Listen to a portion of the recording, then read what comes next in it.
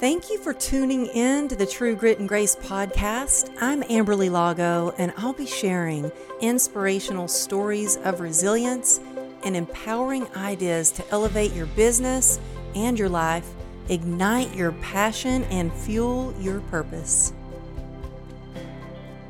Hey, y'all, thank you so much for tuning in to True Grit and Grace. I have one of my greatest friends here, somebody I really admire and look up to, Miss Erin King. Y'all, she is she's the world's leading expert, y'all, digital persuasion expert, the world's leading expert. You got to check her out on Instagram and see all she shares. She's a 2-time best-selling author, and she's got a new book that I can't wait to talk about coming out in the spring.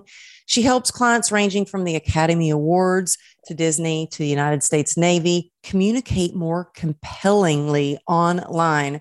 And she's working with Success Magazine podcast, the host of On Your Terms with Erin King. She's got her own podcast. I had such an honor to be on. I loved your book, Erin. You're kind of a big deal. You are a big deal. Thank you for being here. Thank you so much.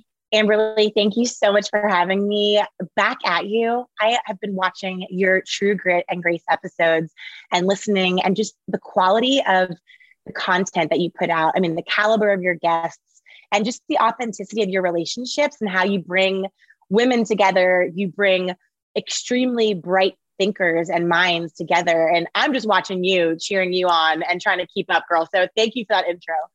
Oh my gosh. Well, I have 4 pages of questions. I've been waiting for this day to finally get to talk with you on the podcast. We've had it planned out. And I actually read your book when it first came out. It's amazing. And we just moved to Texas a few months ago, and a third of our stuff is still packed because we're in a rental house. And I'm like, I could not find your book to hold it up in the camera. But I do want to talk about you had a pivotal moment that really led you onto the path that you are on now. And you share about that in your book. And I would love for you to give the listeners a little bit of background into kind of where you were, that pivotal point in your career that made you go, wait a minute, I am a freaking big deal, and I'm going to write a book about it so others know how they can be a big deal too. Yeah. Oh, and really, well, thanks for asking that. The evolution that we're all going through right now in this season it's so profound and so juicy and complex. I mean, so many of us are on the other side of this pandemic. We have so much unrest in the world. We're all drinking from this fire hose of social media. I think we're all sort of looking in the mirror and saying, gosh, who do I want to be on the other side of all this? Mm-hmm. You know, who do I want?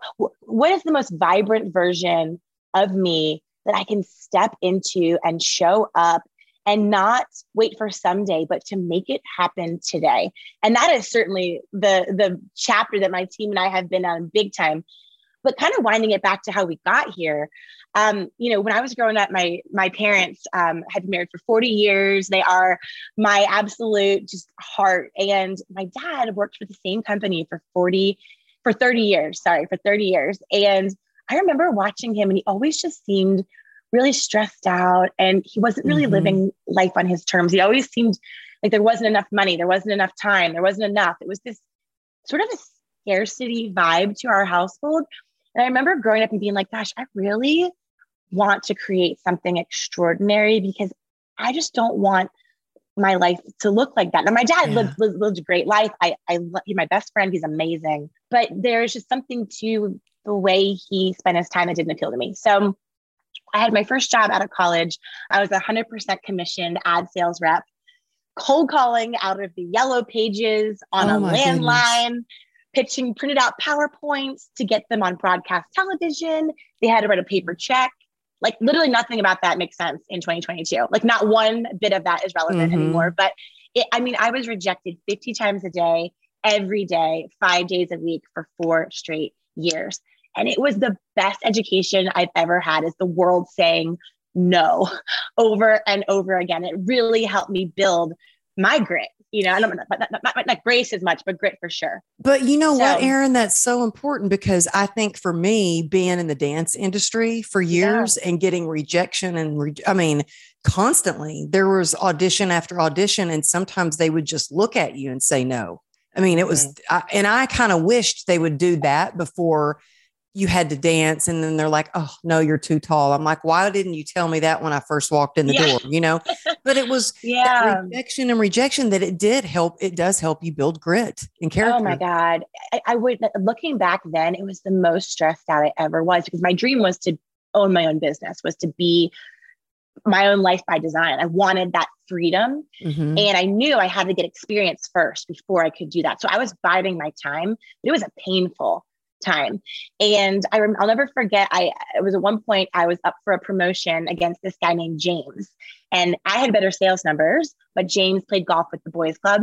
And so I was so overconfident. I thought for sure it was mine. Well, of course, James got the promotion. And in that moment, I just I felt like it was more risky to have someone else define what my path was going to look like than to even start my own. So I Jerry Maguire'd, full dramatic exit, like, I'm out of here. Who's come with me? And of course, no one is coming with me because I'm 25 and I'm an idiot. So I jumped and I started my very first company, Jump Digital Media. Within 18 months, we were in $70,000 of credit card debt.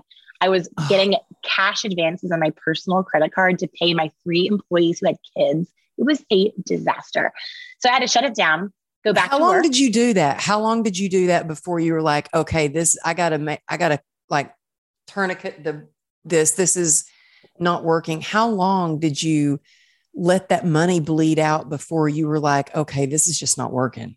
It was about 18 months. And it was when I ran out of credit card space. So I got rejected for whatever, the 6th or 7th, whatever. And I was like, okay, this isn't sustainable. But I was 25. I didn't know what I was doing. I don't come from an entrepreneurial family. I come from a family that definitely worships at the altar of corporate. My brother works for Google.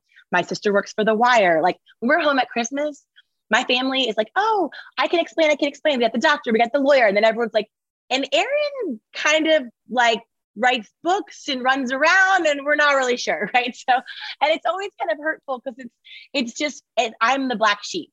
I've taken the road less traveled. And for anyone listening who feels like that, it can be a very daunting space to exist in your family structure because you don't have that support and you can't look around for the people that are really like cheering for you in the way that you would like. And so you have to find a new source of that energy. You have to tap into not an external space, but an internal place. And we can talk more about that in a second. I went back to work. I ran digital marketing for a company called auction.com, which is like an eBay for real estate, dug out of my debt.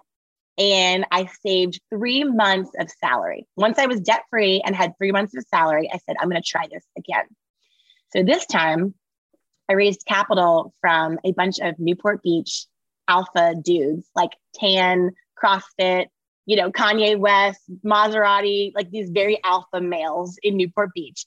And I basically pitched them and they backed me with 7 figures of capital to start a tampon delivery service called PMS.com, where I was literally holding a tampon up at the head of a boardroom with these 15 guys. And they all looked so nauseous that I'm pretty sure they only backed me just to get me out of the room because it was so uncomfortable. But I love that story. I love the story and how you wrote it in the book is amazing. Oh, thank you. Well, it was a moment where, growing up in my family, like I said, I remember like looking around at these guys and they're all looking at me like, this is crazy. And I almost ran straight out of the room. I mean, I was sweating. I did not belong there. I had no business there. I was 27 years old and I already had a failed business. I had just gotten back on my feet financially, but I had that dream. I had that deep desire in my heart to chase down something bigger. And I'll never forget, one of the guys grabbed the tampon and started playing hot potato and throwing it across each other like kids in the schoolyard. And I sat there and I'm like, these guys are very comfortable in their skin. They're not nervous. They're not sweating bullets, but I have every right to be here just as much as they do. And I've done more work to be here. And it was just one of those moments where I grabbed the tampon and I'm like, I'm going to meet them where they are. So I made it my microphone and my pointer. So I met them where they were and started talking into the tampon and using it so they all started leaning forward, because instead of trying to make them feel a way they didn't feel, I tried to meet them where they were, and it worked. And it was definitely a delusional level of confidence in myself, of that moment of like, I've worked so hard to be here. Why not me? And I'm convinced that one little switch in my heart was all the difference of walking out of that boardroom with a term sheet versus walking out of that boardroom and giving up on my dreams. So starting PMS.com, we were featured in Forbes. I learned so much about FDA shipping policies. I just Googled my face off every day. Like, how do we do this? Right. So 18 months seems to be like my sweet spot of trying these ventures, because 18 months after PMS.com, we were approached by a group of investors from Asia who, I guess PMS stands for something else in Asia, and they wanted the 3-letter URL. So they offered us a ridiculous amount of money for the URL that was worth so much more than how we were even tracking with the business. And so all the investors were like, let's sell the URL. So again, it went back down in flames. I didn't really make any money off the business. Again, so I wasn't in debt this time, but I broke even. But again, you're like, what am I doing? All this work and all this effort, and I can't get there. And there for me was looking in the mirror and feeling like a success. Not feeling like I was faking it till I made it, not feeling like I'm pretending, not feeling like, I have to go with this bravado, but I wanted to genuinely feel like I had made it. And for me, I had a very clear idea of what it was going to feel like. So what was that feeling? What did it feel like? And how did you make that shift in the mirror? Because I know there's a lot of people. I mean, I have felt like an imposter sometimes when I'm doing something really big and scary. And I just always go, okay, wait, how can I add value? And I take it off of me and I put it on who I'm, there to be of service to. But that's something different than looking in the mirror and going, and feeling, really owning that you are a success. How did you do that? Yeah. So for me, it was two things. One, I had to get away from this pretend Everest summit moment of you make it and you feel like a success and you've arrived at Success Mountain. And then you just sit there and live on top of the mountain of best life. Like that's not how it is. Right. So I had to reframe it from, instead of fighting for this space of I'm going to get there, it became more of how can I infuse more everyday enthusiasm around the effort. And that reframing of like the everyday, the small win, and a big thing for me was I used to start off every single morning, and I was a big morning person. I still am, but the goals and the routine and the one thing that I added in at that point was my pillow at night. When I'd lay my head down, I just had to think of one thing that felt like progress, that felt like a small step forward, and just take a minute, no matter how tired, how stressed, how overwhelmed I felt, and just try to find that little flicker, that feeling of good job you for that little moment. So I reframed that. That was the first thing. The second thing was that I had to find a new source of encouragement that was not looking to my family and also not totally relying on yourself, because we can only power ourselves so much. And then you just run out of gas. So I found this source of inspiration that I use to this day. Every single time I feel like I can't do this, like I cannot do this. And I call it my fist bump folder. And my fist bump folder is anyone who I've ever served, a client, someone that reported to me, someone that I hired, someone that admires me the way I admire them. Whenever they would send me like a text, like you, Amberly, you're always so good about seeing people and recognizing them. And even this girls group that you put together of powerhouse women, you go around the table and you take the moment to be like, call out her win and honor her moment. And, oh, do you know that so-and-so is a superpower of doing this? Like you're really, one of your strengths is making sure people feel super seen and significant. And I love that about you. And so we need that. And so, but we can't always jump on a call with 8 powerhouse women. Like it takes us, weeks to just get organized to get on one call. So for me, I started just taking really intentional screenshots of the email or the text. Or when you said to me earlier, before we started recording this podcast, you're like, oh my gosh, Erin, I love your energy and what you're doing. Well, I took a mental note of that. And you better believe when we finish recording this, I'm putting that in my fist bump folder, because when I start to run low and I don't have a source to plug into, I open that folder and I look at what everyone else around me sees in me when I can't see it in myself, because we believe them more. They're credible. They can see what we can't. So I open that folder. I am ashamed to admit, probably every 2 to 3 days, just to remember that you can, and that it is your time, and to quiet that dang Regina George mean girl voice that just is relentless. I don't know about you, but mine does not sleep. She does not quit. And so you have to have that antidote at the ready to have her fall silent so that you can plug into what you need to keep going. Oh, that's so powerful. I love that. And, I think that, having those screenshots, I screenshot messages, DMs. Now I'm going to add it into a fist bump, like a folder. But it is so important to remember along the way to find joy in the journey. It's not all like, if you're just focused on when I get to this achievement, then you do it. And if you haven't found joy along the journey, you're going to get to it. And it's not going to, it might even be a letdown a little bit, if it's not exactly what you had in mind or you expected. But I think it's so important to celebrate that progress along the way. And sometimes, and just the other day, I was thinking about, I'm getting over being sick and I just didn't feel as strong in the gym. And I was really beating myself up. I was like, gosh, you've lost muscle. My mean girl was like, you're a loser. See how out of breath you are. You're out of shape, like all these things. And I'm like, oh my gosh, I remember a time when I couldn't even get out of the hospital bed. And I was like, I am doing good. I am stronger than I was then. I'm getting stronger every day. And so it's these little things that we can remind ourselves and it does inspire you to keep moving forward. But I also love that you share all of the struggles and the failures along the way and how you've reframed that and you learned lessons from it, but also that you Googled so much when you didn't know how to figure something out. That is a freaking superpower that you have, that you are able to go, okay, I don't know how to do this, but dang it, I'm going to figure it out. Because you know what, Erin? So many people will make excuses instead of trying to figure out another way or some way to do it. It's like they want to wait around and have somebody tell them what to do. And it's like, you're like, oh, I don't know exactly how to do this, but I'm in it and I'm going to do it and I'm going to figure it out. And I love that about you.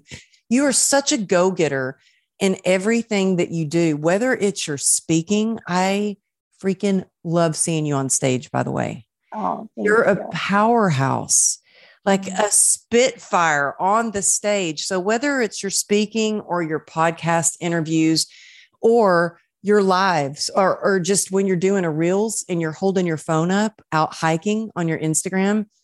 Well, I'm serious. Y'all go check out Miss Erin King on Instagram because you give some really amazing tips, things that we all feel and experience. And it helps to know that we're not alone in that feeling. And one of the things you were just sharing is about authenticity and vulnerability. And that's one thing that you do so well. And I think that's why we've been able to connect in this group of ladies that, I was like, man, I got to get all these ladies together. And we meet like once a month and we're able to share what we're going through. But each level of success can be daunting. It can be intimidating. It can be sometimes lonely. And so I think it's important to reach out to people because my family, I'm the black sheep too. Nobody else kind of gets it. They're all like a 9 to 5. My husband was a cop, not an entrepreneurial experience on their side at all. And so I totally get that. But so how, besides doing the fist bump folder, really, and also besides like really like celebrating your small victories along the way, for someone who is feeling like they don't have the confidence and they want to feel like a big deal, how do they start to own their audacity? Like today, would you say go to the mirror and just start visualizing what success feels like to you? Or how do you start to build confidence? Let's say, for example, they're really intimidated just to go on camera and share a message like you. Like you make it look really easy on Reels to go on and share a message. There are some people that are really intimidated to do even go on camera like that. What would you suggest to do to start to get that confidence to do that? Well, I love a good manifestation. Yes, the mirror. My friend Judy Holler does like these really fun post-it notes, cheering herself on. Yes to all of that. I think that's all great. But I don't think that's what really, truly helps you to step into your big deal energy and show up. I mean, I would say the biggest decision that I ever made that I have to keep remaking is it's not that I don't care what anyone thinks about me, because anyone who says they don't care what someone thinks about them truly is probably a psychopath or a narcissist or an asshole. Like, let's hope you care a little bit how you make people feel, or right. I mean, that's just stupid advice, I think. But what I think the decision I made was like, if the stakes are highest and this really matters to me, and I thought about it and my intuition is screaming at me, I'm just going to care more what I think about this action than what she or he says or thinks. So it's just finding this balance of, I really know my truth tellers. I can count them on one hand. And they are the ones who help me check myself before I wreck myself. But other than that, when I'm showing up on a reel or on stage, I have just released this idea that someone else is doing it better. They're just doing it differently. Like we have there's just a gal in our keynote circuit. And for years I was like, God, I just wish I could be like her. She's so polished and she's so professional. And every time I would try to sort of channel, what I liked about her, it didn't work. It fell flat. It was only when I just released it and said, you know what, my lens, my way, the way I'm seeing things, maybe I doubt it, but the more I stepped into just owning, like, I talk too fast. I'm high energy. I am real. I say things that sometimes later I'm like, oh, well, that was a choice. Probably could put a filter a little more on that one, right? There's a shadow side to my superpower. But what I know to be true is what my grandmother has told me my entire life. She's from Ireland. We have 36 first cousins. And my entire life, whenever people said, you need to speak slower or you need to slow down, and everything in me is like, well, can't you just speed up? Can't you just meet me where I am, right? And so my grandmother would always say to me, whenever I felt like something was wrong with me or I wasn't ready or I couldn't do it, she would say, love, it is better to be someone's shot of whiskey rather than everyone's cup of tea. Love that. And to this day, I just got goosebumps. Yeah. And to this day, I have to remind myself what Nana told me, because we did 25 keynotes this year so far, and 24 of them rave reviews. They want to hire us back. They want to do ongoing training. We're all like feeling like family, just good vibes. Love this job, love this life. One of them had one little moment that one wrong person didn't like. And I got feedback because it was something that rubbed this one, whatever. And I got my immediate reaction, just like we all do, was to hyper focus on the one gig that it was not the way I would like it to play out. And I remember what Nana said, and I'm like, you know what? I was 24 companies, super shot of whiskey. They're obsessed with me. But the one company, I'm not their cup of tea. And that's okay. Like, as women, we are so programmed to be these hyper functioning pleasers. And if like dudes don't care, like Ed Milet, you had Ed Milet in your podcast the other day, and he was fantastic. I loved your interview with Ed Milet. So he just beat me out for this gig at Arbonne, and he just gave his keynote on Friday. And I was like, so honored to get beaten by Ed Milet, because he's so incredible and his new book is so great and all this stuff. He got up there on stage and he burnt the place to the ground. And it was because of one element. He did not give a shit whether or not people liked him. He delivered his truth. He preached from his heart. He was a cursing Christian fireball. And the whole place was laughing hysterically, crying their eyes out, and they walked away ready to make a change. And I looked at that and I said, instead of saying like, wow, I want to become this cursing Christian, I didn't say I want to be like Ed Milet, but I was inspired to look more deeply at like, what is the thing that I can bring that Ed can't, that Amberly can't, that this gal who I'm always kind of looking up to can't? Like, what is your thing? Because to answer your question, long story long, as my husband says, land the plane, long story long, the thing that I think people should do more than looking in the mirror or actualizing the moment, figure out your jam. Mm-hmm. Figure out your jam. My jam, whether I like it or not, is I have a ton of energy. I don't even drink caffeine. Like I just have a lot of energy. So channel that. Use it. Show up with energy. Don't try to be like someone else. You know, what am I good at doing? I'm good at getting people fired up. You know what I suck at? Completing things, finishing things, process, organization, all those things. Yeah, I try to be a little better, but I know I can get things started. I am a starter. So I double down on my ability to get people started. What is your power? What is your jam? What are you actually really good at? And if you don't know, ask those truth tellers and listen for that common adjective, because I ask every client that works with me, what was the best part? What did I bring to you? How did I help you? And they all say, your energy, your energy. Everyone has a word that you're going to hear. And if you are setting yourself up in a way that allows you to lean forward so deeply into that special jam, the confidence will come because you have that value. You are helping, you are bringing it.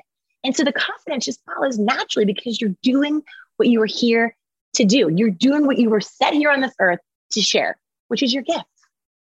Yeah, so true. And I so relate to, I remember seeing this one speaker, she did a TED talk. I don't even remember who she is anymore, but I was like, oh, my next talk, I want to be more like her. And I remember going to this women's empowerment event and I had practiced this talk over and over. And I got on stage and I was like, I said a cuss word, but it wasn't me. I don't cuss on stage. It just wasn't me. Right. And I was like, I left there going, oh gosh, that did not feel like me. And I think that it is when we speak from our heart, when we are our authentic selves, and it's getting to know ourselves, you know, and then going from there. But yeah, I was the same. And I was like, no, I need to be more like me. And it's the opposite for me. People always still, you talk so slow. Oh my gosh, your accent. They made fun of my accent. I used to go to a voice coach to try to get rid of my accent. Now I'm just like, screw it.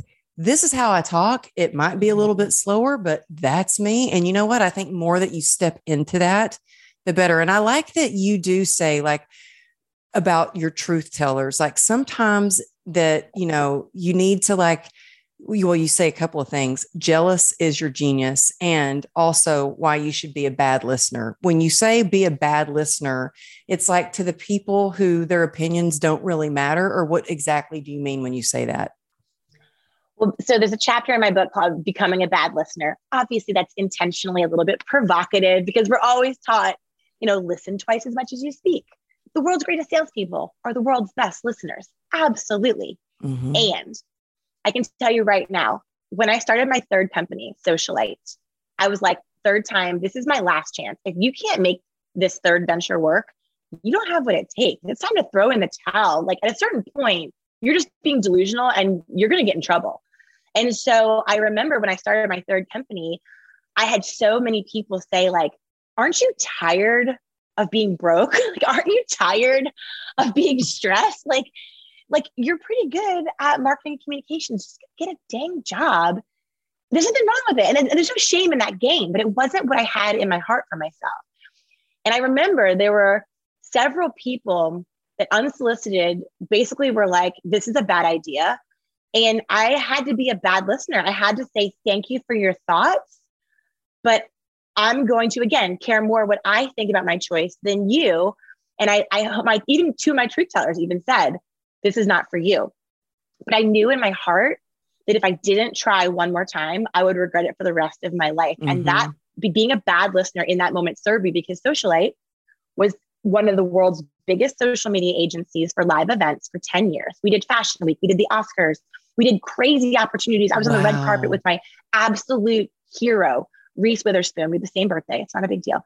But I mean, just like running this, I mean, I had 50 employees. We won all these awards, and my agency was acquired this past January.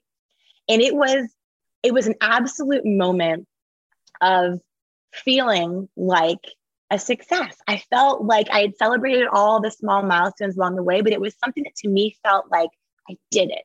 And there was no other feeling that I'd ever experienced like that feeling.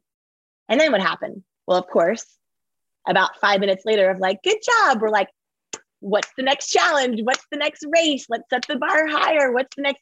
And so now, I'm writing this new book and I've launched this new sales training agency and I'm so excited about it. But again, the joy is in this journey.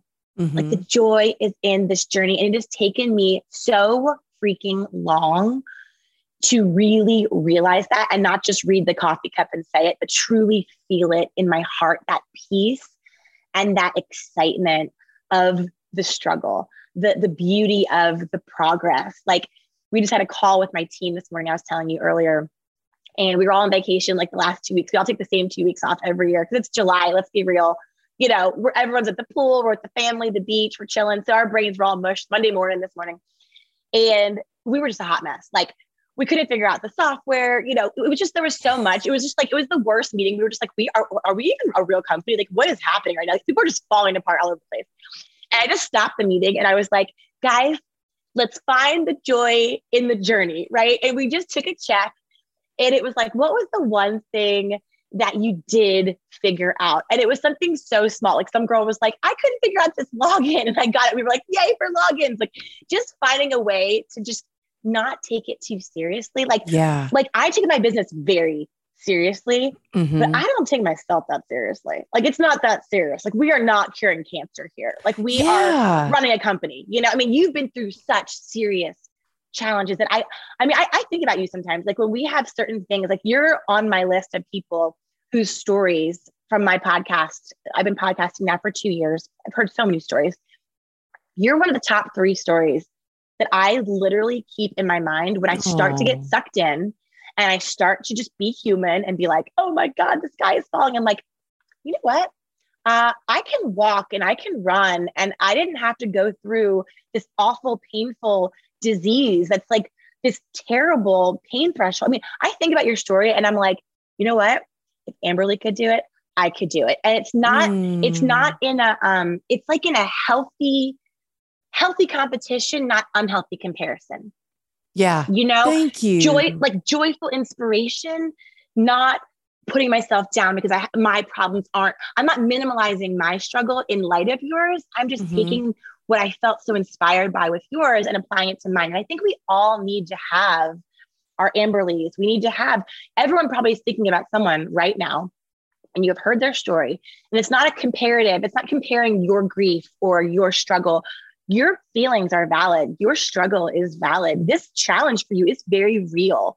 It's not minimizing that because you weren't in a car accident, but it's looking to the men, the women that have risen above something so tough and saying, good job, her. Now let's go me. I love that. And I'm just like getting emotional hearing you talk because I feel like it's such confirmation. You keep saying, I don't know if you realize this, but you've said it a few times, joy for the journey. And I just changed in my bio on Instagram yesterday. I added joy to that, spark Love joy. It. And you keep saying that. Well, I was talking to John Gordon for the podcast. I don't know if you know who John Gordon is. He's a speaker. He's amazing. He's written like 27 books. He's incredible. Wow. One of my favorite male speakers. And I was interviewing him for the podcast, or no, actually I was on his podcast and he said, Amberly, I think you need to have another book and the title should be Joy for the Journey. And so I've got a sticky note when I looked down when you were talking. I'm not kidding. So when I looked down when you were talking, because you were saying that over and over, I was like, where's my sticky note that says Joy for the Journey? Because you mentioned that. And it's I feel like we hear like we get these God winks through other people. And I swear, I'm like, God brought you into my life because there's so many things that you remind me of, and like our conversation now, like I need to actually start working on the book, but also like just things that I hear you say on your Instagram, little reminders. I'm like, oh, thank you, God, for Erin and for that message today. And I love that thing that where you say, look, it's human nature to compare ourselves, especially with social media. But I love that you say sometimes we got to block them and bless them and block them. But I also love the different, how you say there's a difference between, you know, getting sucked into that comparison trap or using your competition as like, oh, competition is good. Like it lights a fire under me. So tell me a little bit more about if somebody gets stuck in that trap of scrolling on social media, then all of a sudden you see you're having a good day, then you see somebody and you're like, oh, must be nice for them to be on the beach today. And oh, sunny California. And I'm stuck here in my office and it's raining and suddenly your life is crap, you know, and you start eating pizza or something. You know what I mean? Like, I don't know. I've been there where I'm like, oh my gosh, Amberly, stop comparing yourself that you didn't get that speaking gig or you didn't get booked on their podcast or, you know what I mean? Those things. How do you get out of that? Well, I haven't gotten out of it. I am still very much in that. I think it's very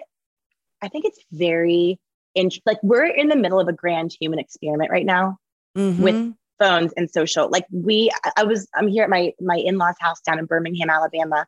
And last night was so refreshing because I'm at a table. My mother-in-law is 74. My father-in-law is 83. They are super high energy. They have a vibrant social life. And we're sitting around the table and there are 6 of them. It's 3 couples and they're all over 75. They come from the world of no phones and no social media. And they're talking back and forth in the crossfire and the Southern accents, right? We're down in Alabama here and they're storytelling and they're joking around and there is not a phone to be seen. Isn't that refreshing? It was, my husband's like, we don't want to go get drinks with a bunch of old people. I'm like, are you insane? Old people are the only ones that have it figured out right now. They are the only ones that know how to be present and stay focused and be joyful. Yeah. And it was so, to use your word, it was so refreshing, so invigorating. And I left and I thought to myself, gosh, we are in the middle of such a massive experiment. And I don't know how it's going to shake out. I don't have it solved. You know, sometimes I go through these phases where I charge my phone in the other room and then I cave and I charge it back in my bed again. Well, then I have my timer set. Well, I overrun the timer. Well, then I try for, 30 minutes. I'm going to wake up in the morning and just for 30 minutes, no phone. I don't know why that is so hard for me, but it's really hard. And I just finished actually in my annual digital detox every single year for 6 years. I do a whole week. I love that. I saw that you did that and I was like, that is incredible. Every year I've done it. Yeah. That's amazing. I mean, I took like a week off of social media. I mean, I was still doing email. I was still doing everything else. I just took a week from posting on social media. It was the first time I had taken a break in 5 years. How'd you feel? 1 week felt like, oh my God, it was amazing. Yeah. And I thought to myself, gosh, to wake up and you're not thinking, oh, I need to post something. Oh, see, I'm not the kind of person that has some huge, I've got a team, but I don't have anybody that's like creating my Instagram post and my it's like, me. I'm the one writing it. I'm the one responding. You know what I mean? And to take a week off, I have to say, I thought, wow, how amazing would it be to have all that extra time? But yet I run my business on social media, as do you. So it's kind of a hard balance. I have to say, I'm really grateful that my oldest daughter doesn't even have social media. She's in medical school and she's just she got rid of it, deleted it because she knew she had to focus. My youngest daughter's 14. And I'm so grateful that she doesn't get sucked into of course, occasionally she will, but she actually makes sales on Instagram. She doesn't, she does it for work too. And I can't tell her, don't be on social media when I'm on it, but it was nice to take a break. Oh man, I hear you. And I'm so thankful that both of them, it sounds like they have very healthy relationships with digital, especially for their age. So bravo to you they for do. being a good mama. Thank I will you. say that it is so challenging. I ran a social media company for 10 years. This was my job. And it wasn't until I saw The Social Dilemma, that documentary, that I was like, oh Oh, my God, I'm like, have I been part of this problem for 10 years? So I'm really excited to be moving into sort of this new brand where I'm not teaching social, I'm more teaching communication, sales, influence, online, offline, all the time. So it's more of a holistic 360. So I'm really excited about the new platform there, just for a lot of reasons. But going back to the digital detox, I can't tell you, Amberly, how calm, how much better I slept, and my really? creativity. Oh my God. The It was like I had, creativity, I'm oh my sure. God, like all of a sudden, all these ideas. It's like I didn't have space. And so the one thing that I'm trying, I never answer this question like I have it figured out, because I do not, and I struggle with it. So I never offer like a firm answer, because I never teach anything I don't do myself and have it figured Mm-hmm. out on the other side. I teach from scars, not wounds. You know what I mean? Mm-hmm. So I don't know yet the answer, but what I'm trying right now in this time is to be hyper intentional around my ratio of consumption to creation. Mm-hmm. Like I am being hyper focused that if I am on there, I am creating and I am responding, but I am trying, I wish I could create like an app where the minute you start going down the black scroll hole where you tell yourself you're working, You get but you're slapped not. across the face. Yes. Yes. Just or Yes. good shake. Stop it. Yes, Stop. exactly. Okay, that's our next part. We're gonna invent that. But yeah, I mean, it's tricky. I will say that, you know, our businesses, it's how we make our money, it's how we grow our Mm-hmm. footprint. And the crazy thing, this is the crazy part, is I've noticed when I first started going off social media about 6 years ago, wasn't that big of a deal. Didn't notice much of a difference in my company. I will say this is the friend I was like, oh, it's not that big of a deal. You can do it every year. This was the first year I had multiple DMs, and there were women that were like, where did you go? Because I actually really need you and I count on you. And like, you're coming back, right? Because I need what you're telling me. And then it was interesting when I got these messages, because first of all, it's obviously our why as creators is that we actually, someone is being moved or being assisted in some way by how we show up. But it was such a reminder that it doesn't matter that I hate social media. It doesn't matter that it's draining my battery, because at the end of the day, if you focus on the impact that you're trying to Mm-hmm. make, it's just a channel, it's just a vehicle. And if that's the way you can make the biggest impact, well, then we've got to find a better way to make peace with it and to stay focused on, it's not the best for us. Maybe it's really helping somebody else. So I just try to stay focused on that every single time that I'm like, Instagram, right? So it's Yeah. complicated. I don't have an answer. Yeah. Yeah. You know what? I love writing. I love being creative. And I actually like getting on there and going, how can I make like a fun reels, like editing Yeah. kind of stuff on? I really like that. But it's sometimes when I'm like, oh my gosh, I have like 1,000 DMs to respond to because I didn't get back to people. Like I can miss one or 2 days of DMs and literally have hours to go through of DMs. And it's funny because my youngest daughter, my 14-year-old, was like, well, Mom, how much does your assistant make? She goes, I could help you with that if you're willing to pay me as much as your assistant. And I'm like, I think you might have to work your way up to that. But she's amazing. But yes, it is like a challenge to see what it is going to do, because I know that it can be very addictive. There are a lot of kids that are, do you know that there are actually like rehab facilities for digital addiction? Yeah. Yeah. I've heard about this. Yeah. Well, yeah. I mean, this topic is like endless. I mean, I can say that one thing that has really helped me lately is intentionally seeking out, like finding and replacing. I mean, I call it like Marie Kondoing my newsfeed, where when I do see that gal, instead of judging myself, like, you're being so high school, who cares?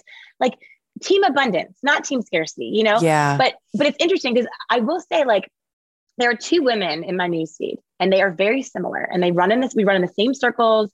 Our businesses are pacing around the same level, and they even kind of look alike. They have similar topics. And for some reason, when I see one of these gals do a stadium, I'm like yes, like I'm so excited for her and I can't wait to hear about it. And I'm like, just pumped. And for some reason, I see the other gal and she makes me feel less than. I have no idea why. I have stopped trying to figure it out. And instead of judging myself for having a joyful reaction of like, go girl for one gal, and the other reaction of just the human, like, why not me? You know, knee jerk reaction. But we've all been there. We have all been there. But I used to judge myself because I'm like, you know better. You literally know better. Why are you still feeling like this? I stopped judging it and I just said, okay, I'm going to release her. There is something energetically transpiring across this screen. I don't have to understand it to know that the emotion is real. And so I just block and bless. Like you said, I unfollow, I wish her well. And then I try to find more of the women and men that when I see their content, it sparks an idea for me. It sparks, actually, my take on that would be this, right? And so there's people that I think it can be really healthy, but we have to be super intentional and not just let the newsfeed be the cesspool, because it is a lot of work. It's like cleaning out your closet or anything else in your house, like Marie Kondo. It's a lot of work to go through your like old panty drawer or your gross like someday clothes pile, or what doesn't fit you from 5 years ago. Get over it. It's not going to zip, like throw it out. It is a lot of work, but it is so worth it when you have a closet that you can find the outfit that you need, when you can find the tool that you need, the moment that you need, the story that you need, the vibe that you need. It's not inherently good or evil. It's just how we choose to show up and use it. Yeah. Oh, I love that analogy. I'm very visual person. So that really helps. Yeah. And it's interesting, right? Like when I brought all these ladies together for the legendary lady group that we have, it's like every single person in the group, I see them get some huge job. I'm like, yes, you go, girl. Yes. It's like, oh my gosh, that's totally possible. Like that is what's possible.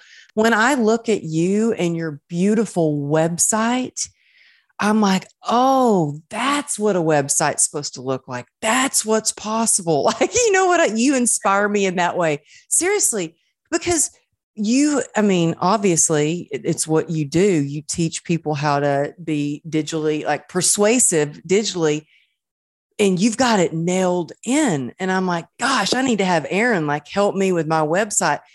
And one of the things that I love that you do is you teach people that, whatever they're trying to do, if they're trying to sell their product or their course or, themselves for a speaking gig, how to win people over.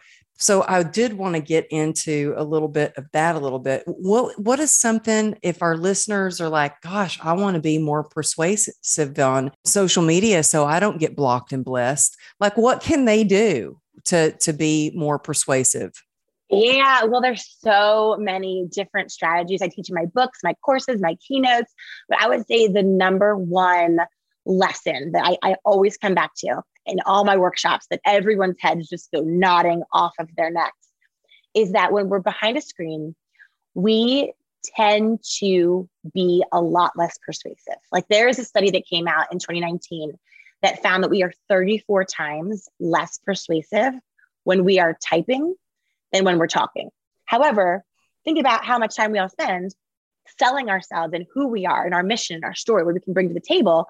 People shop your website, they shop your Instagram, you send the email, you ask via text, like digital ignites dialogue. So we have to nail our digital footprint to get the opportunity to shine on Zoom in real life, face to face, where we're actually very persuasive and very influential and very powerfully, naturally. And so the biggest key is that we have to type more like we talk. We have to type more like we talk. And how we do that is that we keep in mind that the screen kind of is like, it's not really a screen. It's more like an empathy blocker. Screens block our body language. It blocks our humanity. It blocks everything that makes an energetic human exchange so powerful, because we can't see all that. We're blocked from it. And so one thing to remember when you are writing an email, when you are creating your profile, is that the most important component is that as fast as possible, in the first 10 words, the first one scroll, the first 2.5 seconds, it has to be so obvious, not who you are, but how you serve. How you serve, not who you are, but how you serve. Oh, I love that. Not who you are, but how you serve. I love that. So when they first see it, there's actually a feeling they get, like what you're bringing to the table, how you're going to deliver. Yeah. Like my bio in one line, it says, get more yes, online, offline, all the time.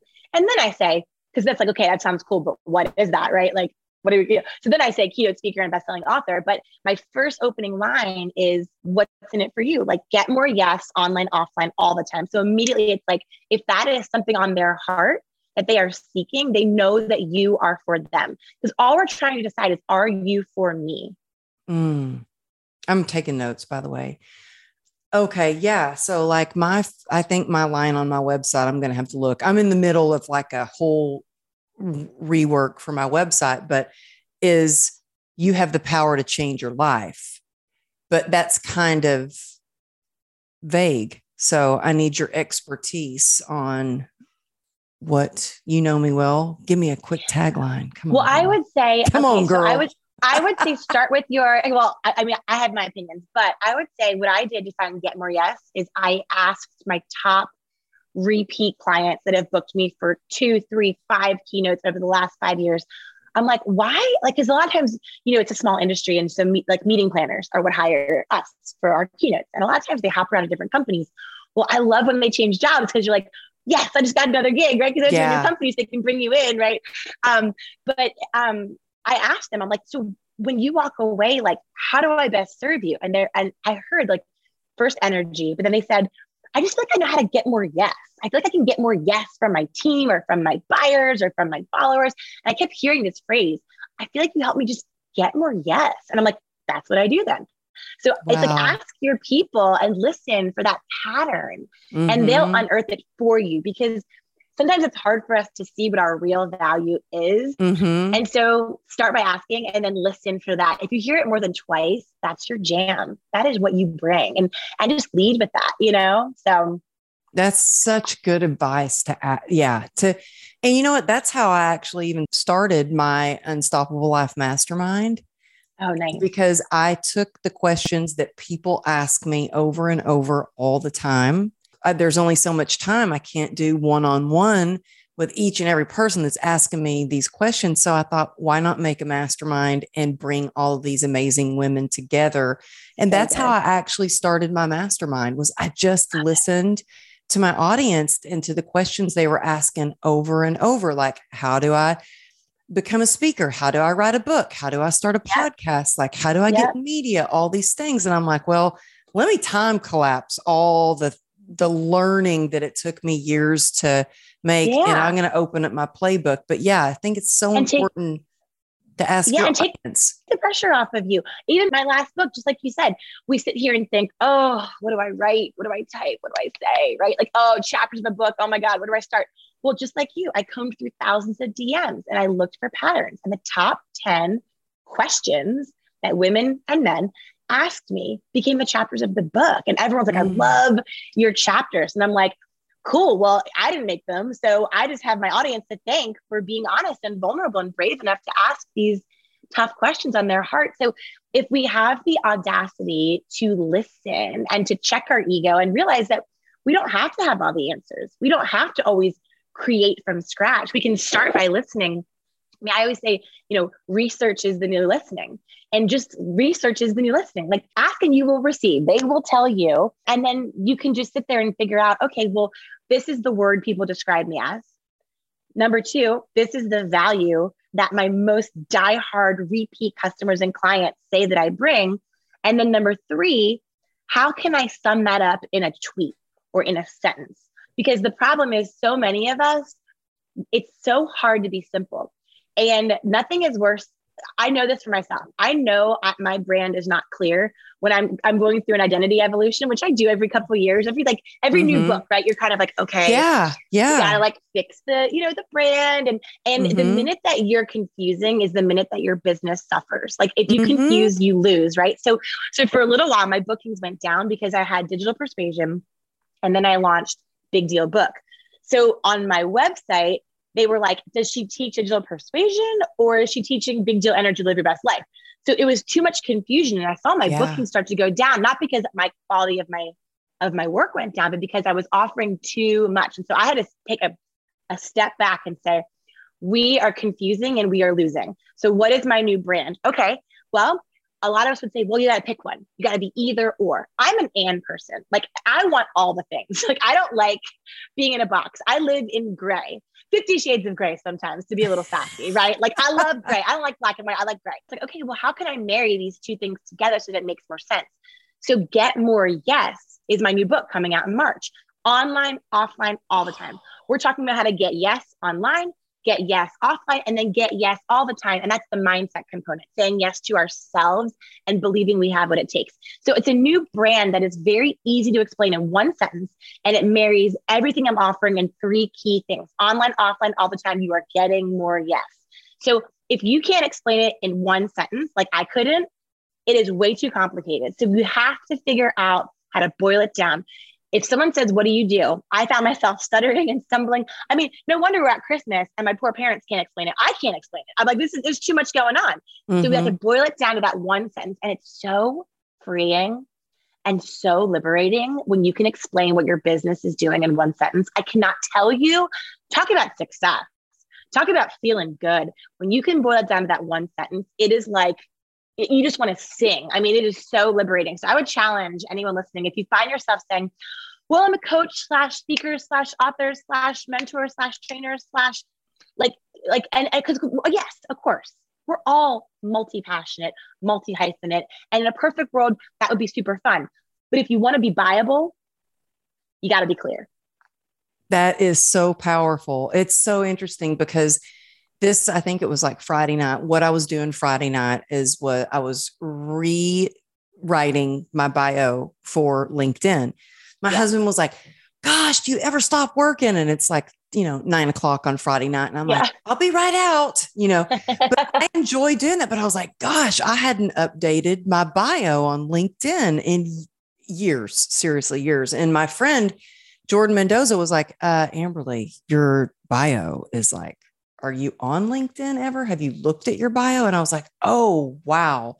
So redoing that, but even as simple as like your bio on your Instagram page, like what you say, sometimes it's just the first 2 little sentences. People have got a couple of seconds. Are they going to see more about what you're about? Or that's it. They're going to be turned off. So I've been sitting here taking notes, but I want to know a little bit more about your new book, when it's coming out. You said spring? March 2023. We're very excited.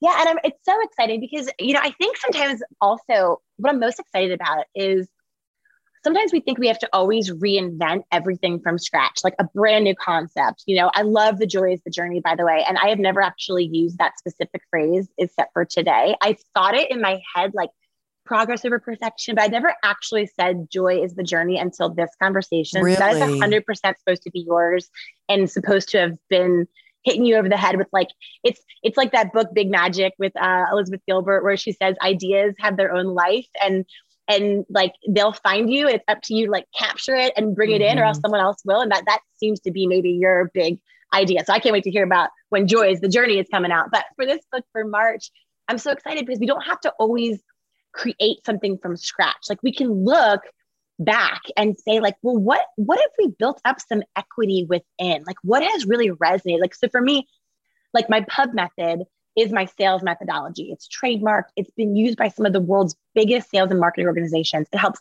leaders, entrepreneurs, and executives in a 3-step methodology to type more like they talk and show up online, offline, all the time more powerfully.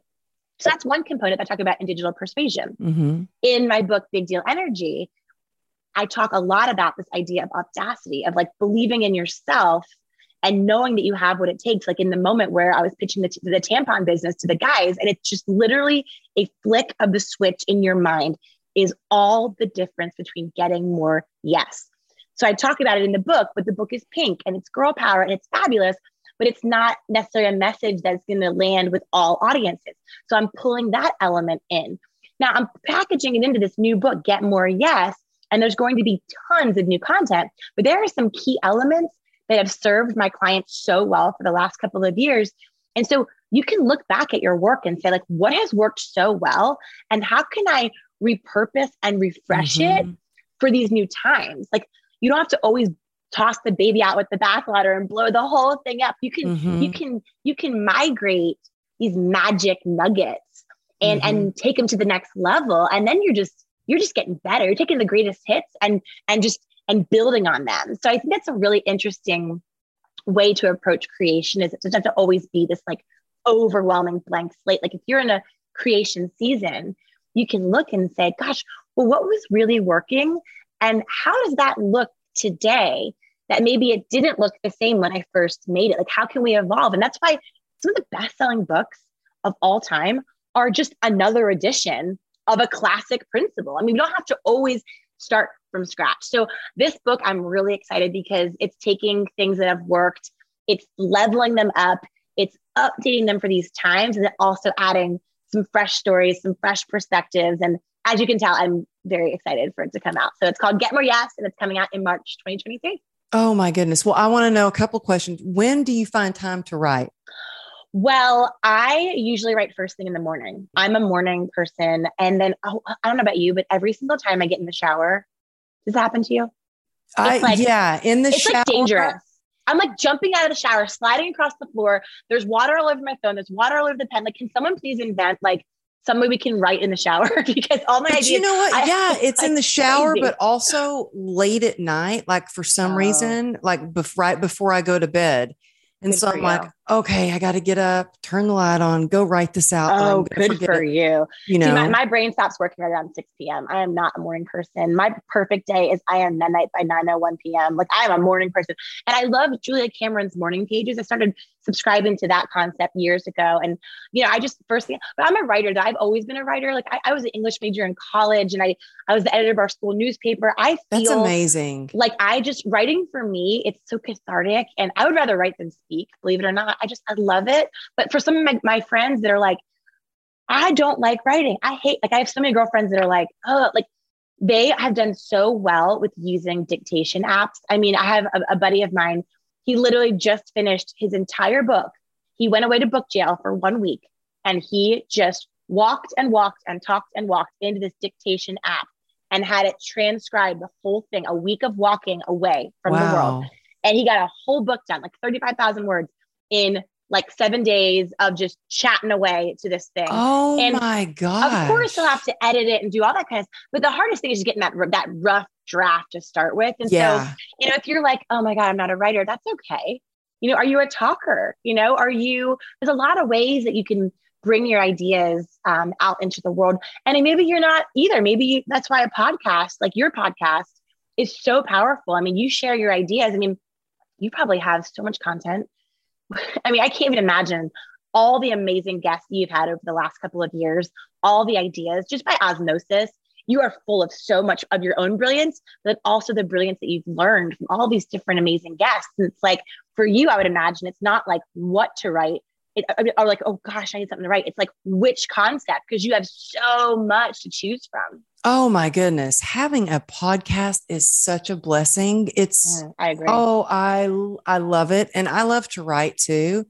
And a lot of times my husband will be like, what are you doing? Get off your phone. And I do like to, like, I've got the, big journals and stuff on my desk that I like to write in. And it's different when you handwrite things. It just comes out different. But I also like to write, but there's something that's hard for me about sitting at a laptop and typing things out. It doesn't come out the same. I don't feel like, so I hand wrote about 90% of my entire book was about handwritten. I know that's crazy. Good for you. But I turn into a perfectionist when I'm typing. I start to go, oh, that's a misspelled word. Oh, I didn't punctuate that right. The parentheses aren't right, or whatever. So but I think it's just starting and doing it. I can't wait for your new book, and congratulations on doing this podcast with Success Magazine. Oh, thank you. Thank you for being one of the most incredible guests so far. Of course, you were literally one of my very first episodes. I was like, okay, who is going to bring the heat for the very launch of this new, high profile show? And you were at the top of my list. So our interview was fire. You are so Oh my gosh. Oh. I mean, I haven't checked like all the stats, but I'm sure it's going to be one of our most downloaded episodes. So if you guys are listening, after you listen to all the episodes of Grit and Grace, head over to my podcast and search Amberly Lago, because your episode is absolutely so vulnerable and just chock full of nuggets. I mean, you were Oh incredible. my gosh. So I didn't even know that it came out yet. Yeah, it's out. Oh my gosh. Well, I'm going to go check that out. And I'm going to. Well, we did that thing where you start a new podcast and we published a bunch, just like the first 10, we just put them live. And then we're going to be like promoting like each one at a time. So I haven't actually promoted your episode yet, but technically people can get a sneak peek. Okay, awesome. So, well, yeah. So how do they go listen to that? And I'll put that link in the show notes here too. Yeah, we're on everything, all the Apple Podcasts, all of it. Okay, awesome. Yeah. Okay, we'll get that. You guys can look in the show notes for the link to go check that out. Also, do you have your book? I know it's not coming out until your new book isn't coming out till March of 2023. Do you have a link for pre-ordering that yet? Or is it not completely done? There is a link for pre-order. Yeah. You amaze me. Are you serious? Yeah. I actually put it up this morning because I had a weird feeling you were going to ask me that. Is that wild? I was cranking it out this morning. Yeah. So it's erinking.com. And if you just scroll down, you'll see it right there. It says get more yes for pre-order. You are incredible. I knew you were going to ask me that. I swear. You know what? I was looking at your website this morning and I was like, oh, she changed her website up a little bit since the last time. But your website, out of everybody's website, and I'm not just saying this, out of everybody's website, your site is the one that I look to for inspiration and ideas.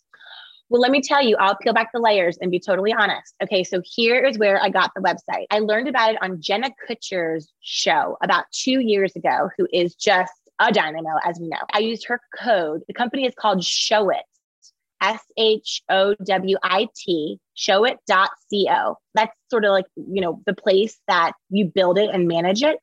The template I bought at a shop called Tonic, TONIC, Tonic, and they integrate together. So they work together. I'm not an ambassador for them or anything like that. I don't have like a code or anything, but I have been working in this space, as you know, for 15 years. And I found their design to be the most aesthetically pleasing, with doing a really good job of A/B testing the persuasiveness of how they lay out their content. And then finally, the ability for non-website people to be able to go in and update and change if they don't have a team backing them up. Because I have a small team just like you. We're 5 people.